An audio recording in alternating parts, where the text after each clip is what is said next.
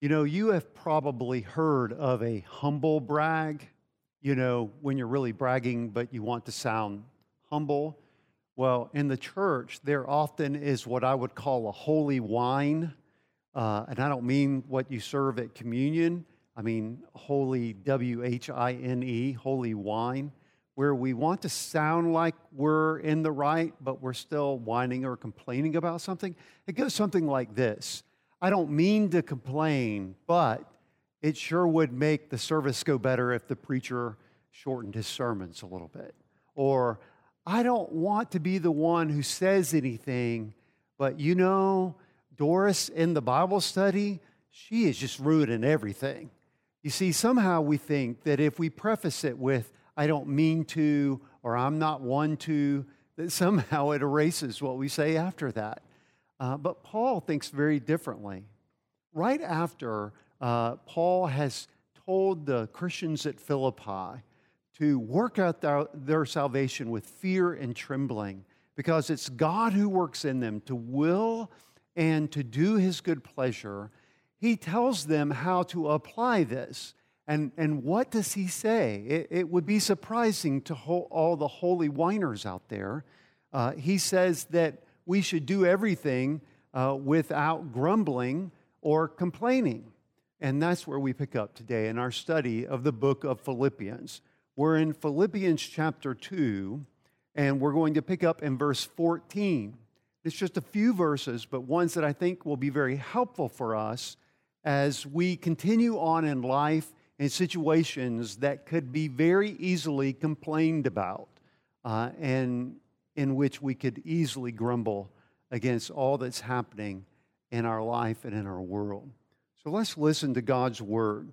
If you have a copy of God's Word, I encourage you to go get it and open up to Philippians chapter 2, beginning in verse 14. Hear God's Word. Do all things without grumbling or disputing, that you may be blameless and innocent, children of God, without blemish in the midst of a crooked and twisted generation, among whom you shine as lights in the world, holding fast to the word of life, so that in the day of Christ I may be proud that I did not run in vain or labor in vain, even if I am to be poured out as a drink offering upon the sacrificial offering of your faith. I am glad and rejoice with you all. Likewise, you also should be glad and rejoice with me. Thus ends the reading of our text. Anytime that we read God's Word, whether it's by ourselves, whether it's while we're listening to a sermon online, or whether we're all together in church, we need God's help so that we can benefit from it. So let's pray for that help right now. Heavenly Father, we love you, and we are so thankful for your goodness and grace to us. Often we find, O Lord, that our thankfulness deteriorates and becomes discontent, and then complaining and grumbling.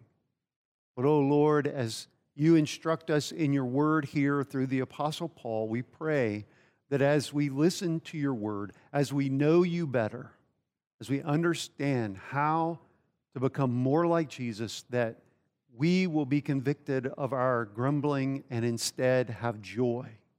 For this to happen, we need your Spirit to work in us, that we will understand and believe your word, and that we will apply it in our lives. And I need your Spirit to help me. Help me to communicate your word to your people, that they might be encouraged, that they might be prompted toward reflecting your holiness, and Lord, that they might give you glory. Oh, help us now, we pray, in Jesus' name. Amen. As we look at this text today, we are going to look at it really under two big headings: a life without grumbling and a life full of joy. So we want to just look at those as Paul explains to these Christians in Philippi and to us today what the Christian life entails. And so first of all, we want to look at a life without grumbling. Now, to understand what Paul is saying here, we need to really understand that what Paul is explaining is an old problem. he is explaining a problem that was particularly noticeable in the Old Testament. For the people of God, when they were in slavery in Egypt and were delivered by God through his mighty power and through his goodness and grace through the prophet Moses, they were delivered. And yet, whenever they went into the wilderness between Egypt and the land that God had promised, they began being dissatisfied with their situation, dissatisfied with what God had provided them. And we have two different passages that would be easy to look at. Now, I'm not necessarily going to turn there, but I want us to point it out. In Exodus chapter 16, verses 7 through 12, you'll find a nice passage that talks about the people of God grumbling because they were concerned about food. And this precedes God providing manna and quail for them to eat in the wilderness. But they grumbled against Moses and against Aaron, and God said that grumbling is really against me. And then also in Numbers chapter 14, verse 27 through 29, there we see a passage where the people of God grumble not because of food, but because of fear. Their spies had gone into the land of promise and had seen what seemed to be giants living there. And so they came back and spread faithlessness in the people of God. That they began to suggest that God had brought them, delivered them by grace out of slavery in order to cause them to die at the feet of these giant people who lived in the land where God was leading them. And in each case, God not only recognized that people were grumbling against him, but he also recognized that those people had a hard heart, and it caused great pain and struggle and strife in their lives and in the lives of their children after them.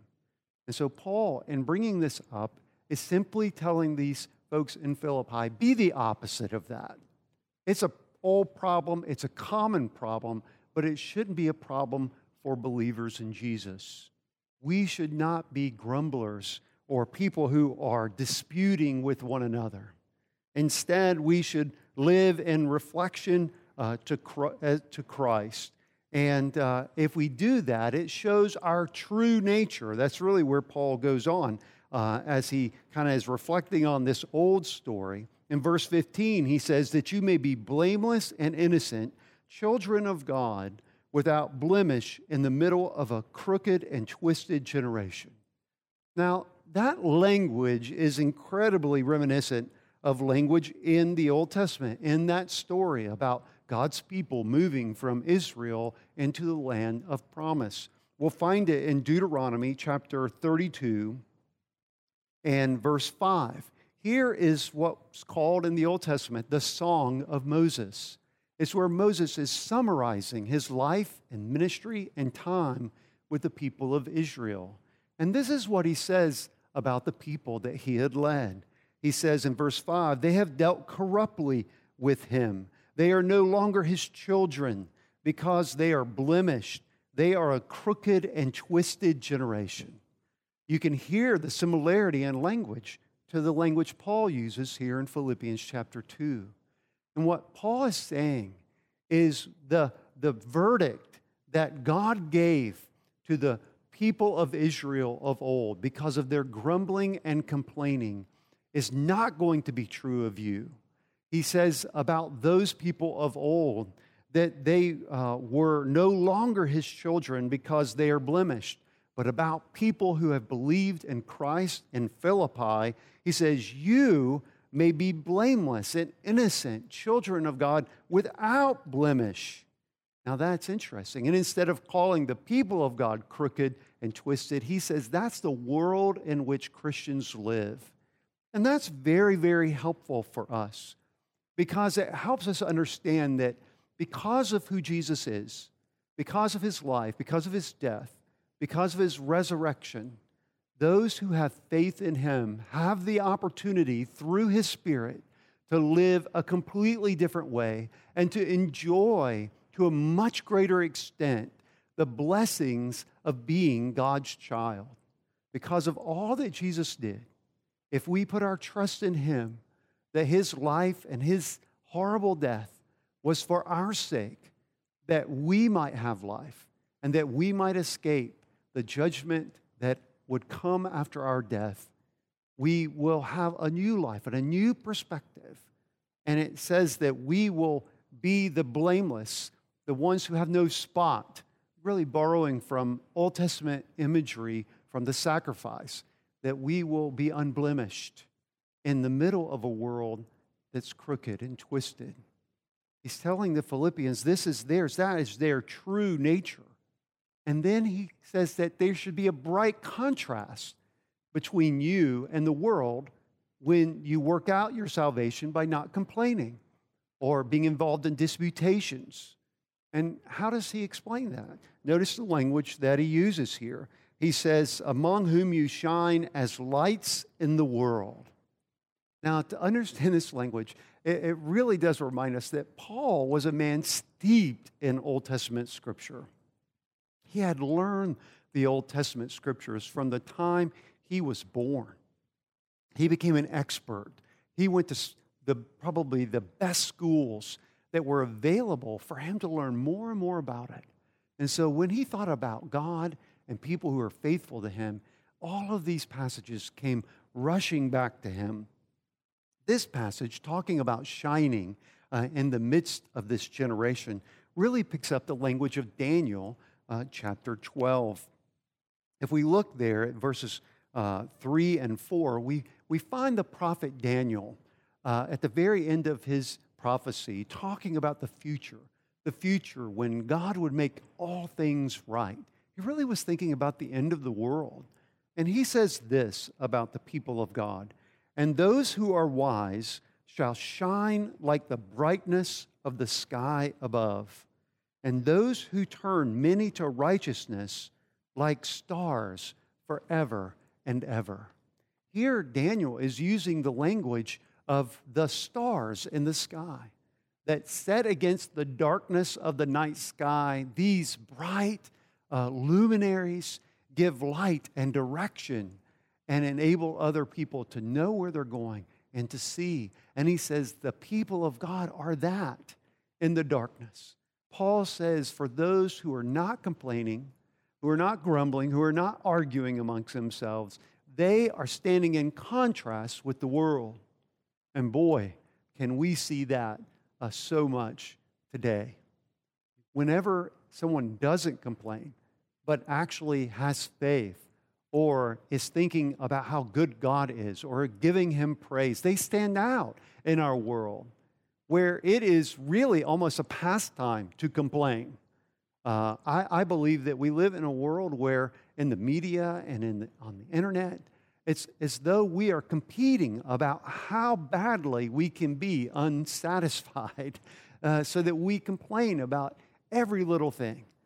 We see it while we're looking at this text at the end of April in 2020. We are living in a world where the government has promised to send millions of people money that they didn't apply for, but that they are getting because of the very difficult economic times we're in. And yet, as soon as these things are announced, people begin complaining that they're not getting their money they didn't expect or deserve fast enough. Isn't that the way we are?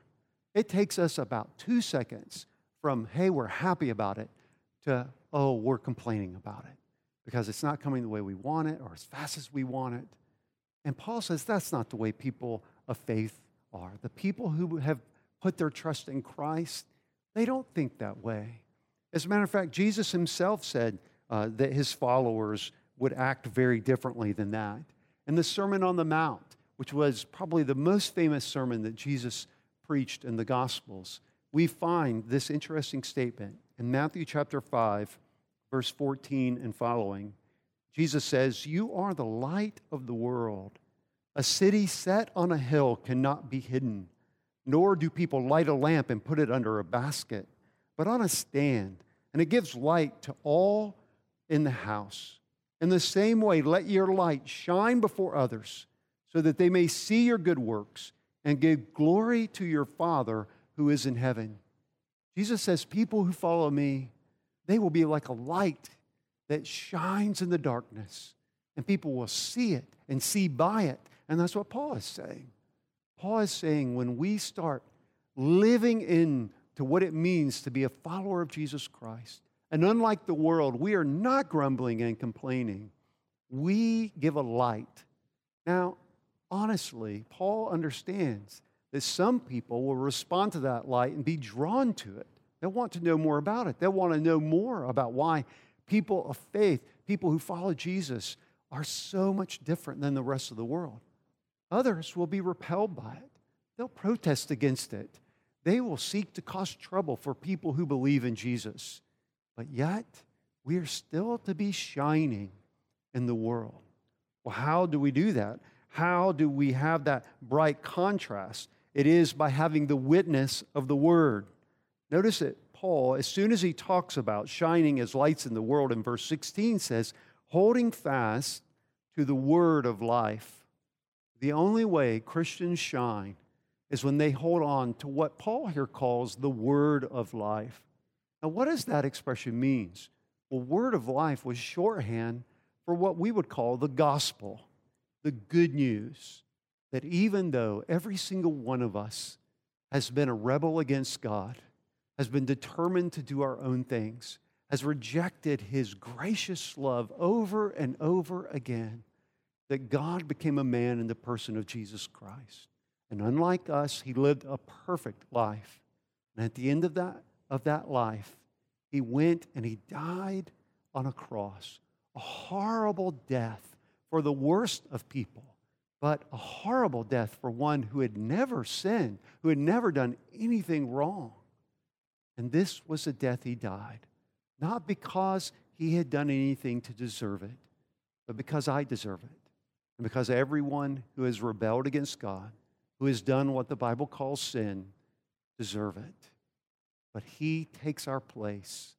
He becomes a substitute for us. And then on the third day after his death, he rises from the dead to show that his victory over that was complete, that for all who believe in him, he has taken all of their sin and the punishment that it deserves away from them and has given to them his righteousness. That's the gospel. That's the word of life.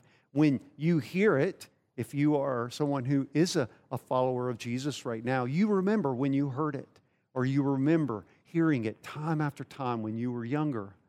And at some point, the Spirit moved you when you heard it. And you realized that is what I need in my life. That's what I must pay attention to. Jesus is the one who is answering my fundamental need to know that I am right with God and that I can be right with other people.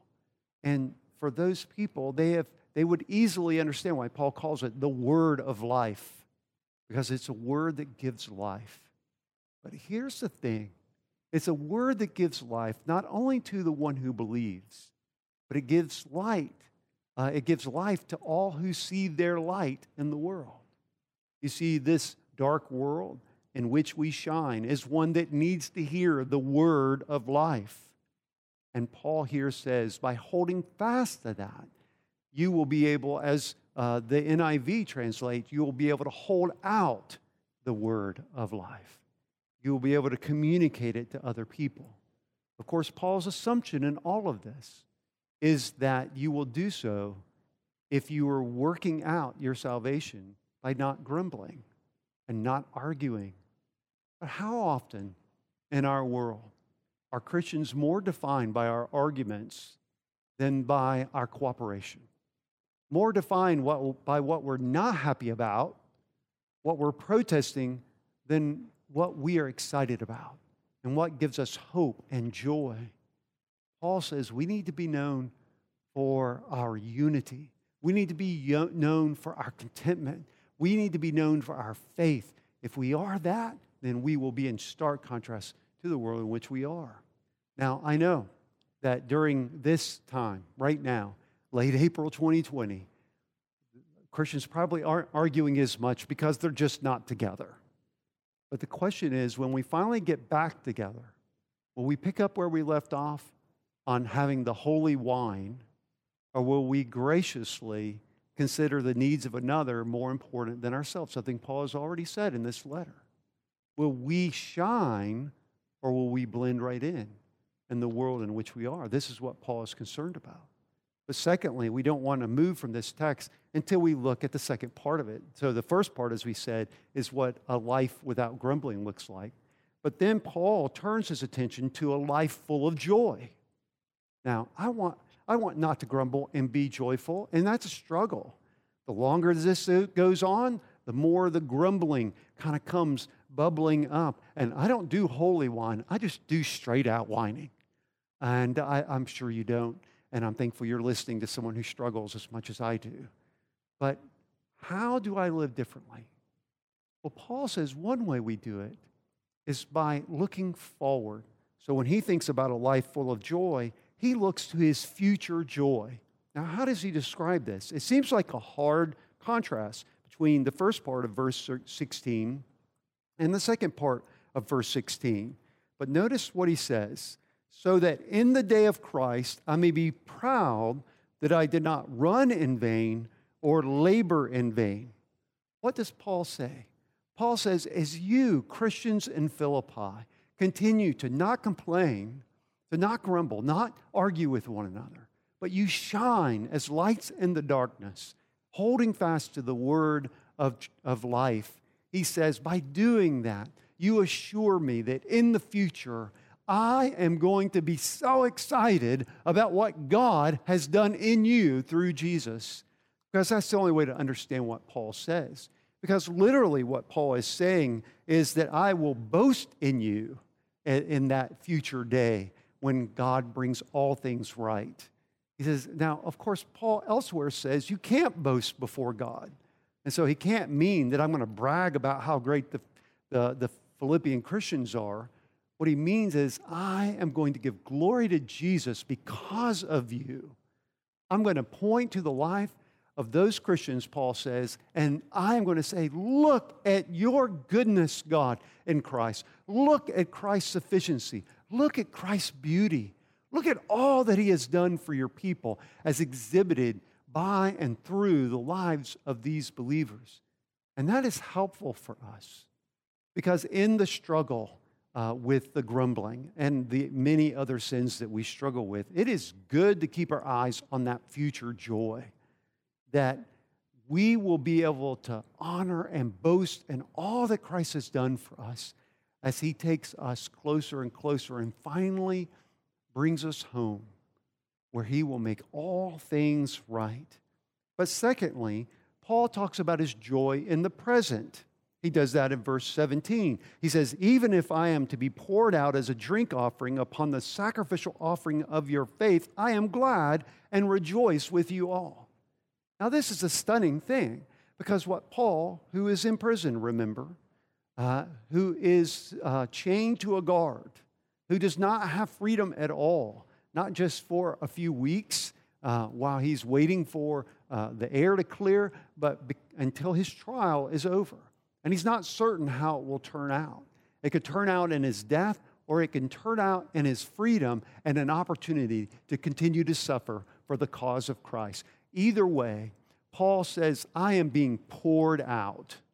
Now that, of course, has reference to in the Old Testament, there were many types of offerings, but there was what was called a libation, which meant that you added something to all of the other offerings. You added the pouring out of wine over the offering. It was sort of the final touch of the offering to show your gratitude to God.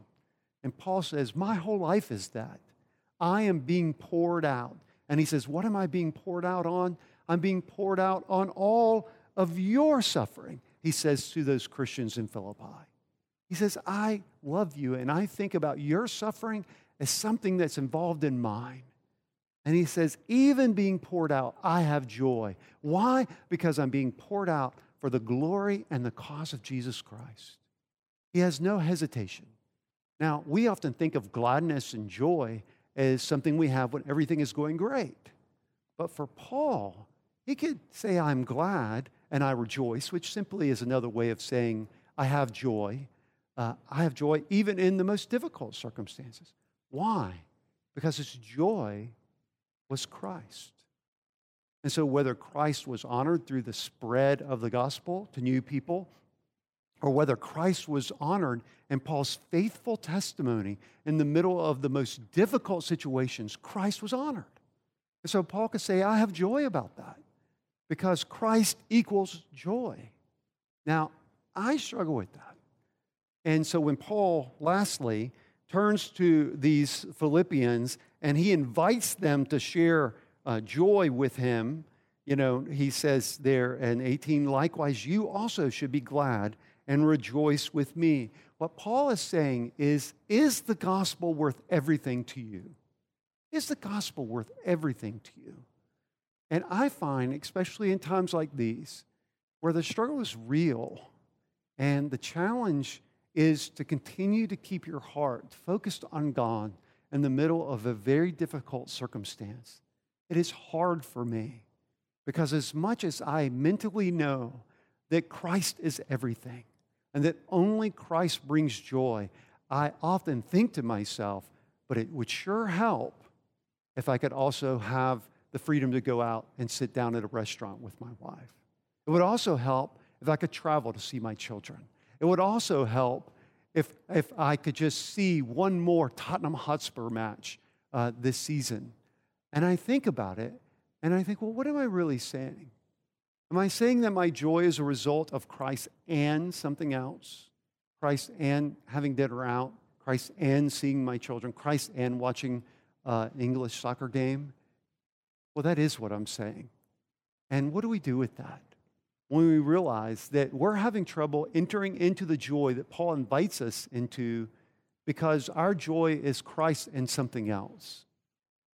Well, friend, we repent. We say, oh Lord, I am sorry for being a holy whiner, for being someone who wants to say all the right things but ends up complaining about what other than Christ he wants or she wants. And repenting is wonderful because when we repent, we recognize to God how we have put other things on the same plane, on the same level as all that Jesus is and all that Jesus has done for us. And it gives us an opportunity to focus back on him. And we simply can say, oh, God, help us. It's the best prayer.